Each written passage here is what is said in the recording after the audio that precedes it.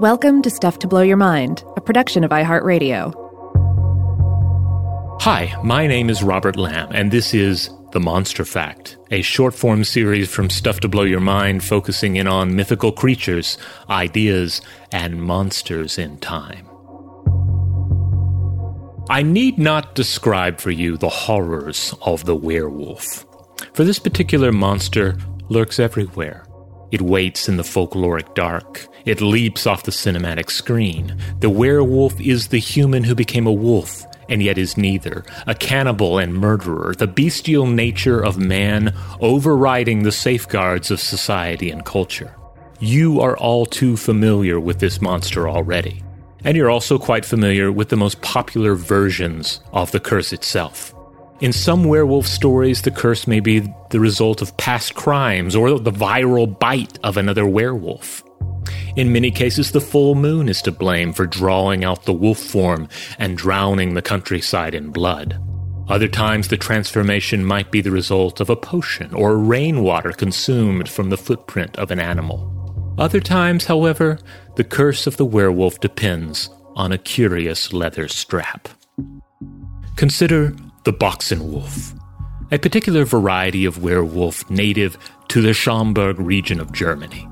As Brad Steiger relates in the Werewolf book, if one makes a pact with the devil provides a leather strap that, when worn around the waist, transforms the individual into a mighty murderous wolf. There are other variations of the tale from other regions that don't involve the direct presence of the devil. Sometimes a king is tricked into wearing the strap. Other times a child discovers the cursed strap of a parent and wears it. In at least one tale, as recounted by Mikkel Somsen in The Werewolf in 19th Century Denmark, the strap is used defensively. Leave it in front of your door, and should someone try to enter in the night, the mere act of stepping over the cursed object will transform them into a werewolf. Now, personally, I have questions regarding how this protects you in your home. It seems like you would not want to transform potential trespassers into werewolves, but we have to trust the wisdom of this previous age. Now, the notion of the transformative strap might seem counterintuitive, but it connects quite strongly to global traditions of werewolves, were-creatures, and monstrous transformations in general. Because in some cases, the strap of the Boxenwolf is said to be made of wolf leather, and numerous tales from around the world speak of humans donning the hide of an animal and using it to magically transform into the creature, or otherwise being overtaken by the bestial nature in the pelt. In some cases, this vile garment must be hidden during the day and then worn at night.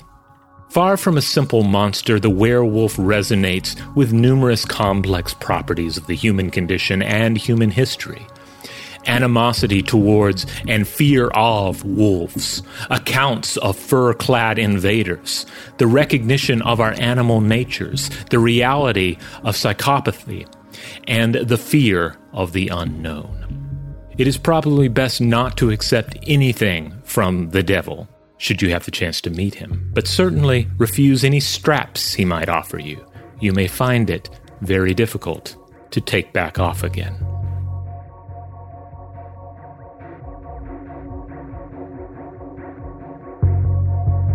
Tune in to additional episodes of The Monstrefact each week in September and October. As always, you can email us at contact@stufftoblowyourmind.com.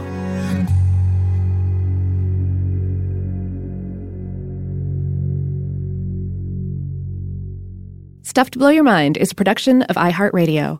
For more podcasts from iHeartRadio, visit the iHeartRadio app, Apple Podcasts, or wherever you listen to your favorite shows.